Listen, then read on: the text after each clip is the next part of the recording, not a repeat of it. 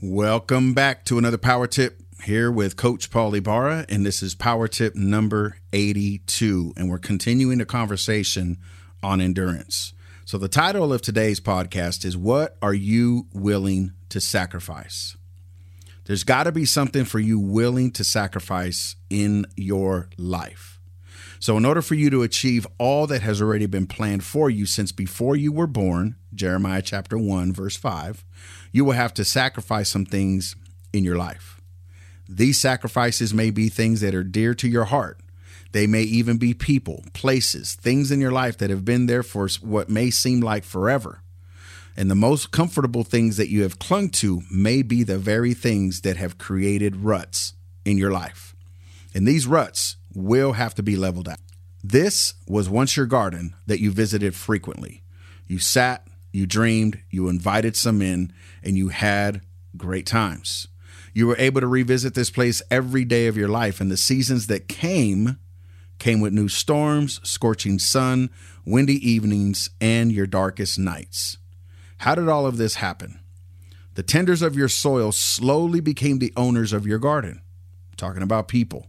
And as they owned what you plowed, the daily visits now became obligated ruts that were created by the trampling of your once peaceful space.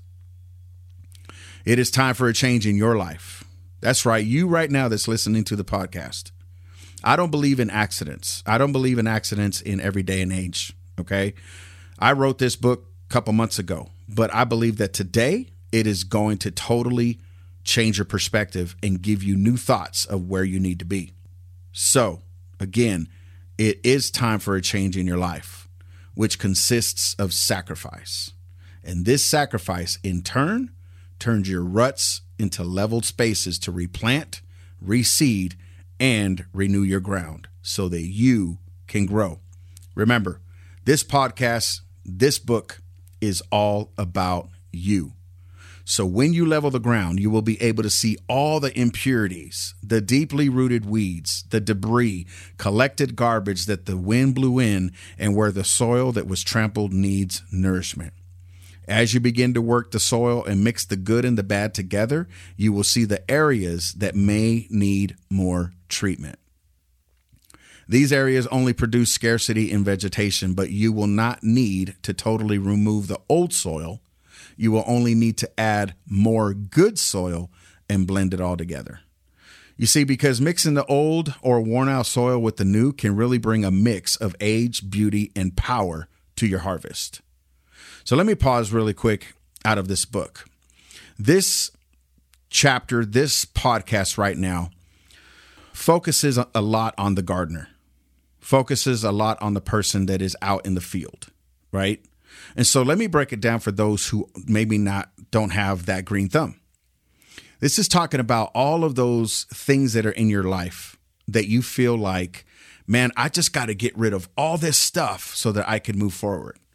Here's what happens. When you remove all the soil that's in your life, now you have nothing to add to that soil to create something powerful for your life. So what do I mean by that?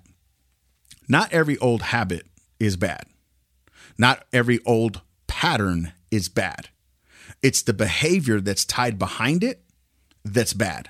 That's not worth the new soil coming in to mix it with. You follow what I'm saying? But if you take new soil, you take new people, you take new experiences, you take new level and attach it to your old school experiences, so you can look at it different ways. New knowledge with old experiences. That creates wisdom. Okay? New people come into your life. They're elevating you to the next place by what? Adding their soil to your old soil. Now things are able to grow. Roots are able to take form. So it goes back to the everything of the old with the new can really bring a mix of age, beauty, and power to your harvest.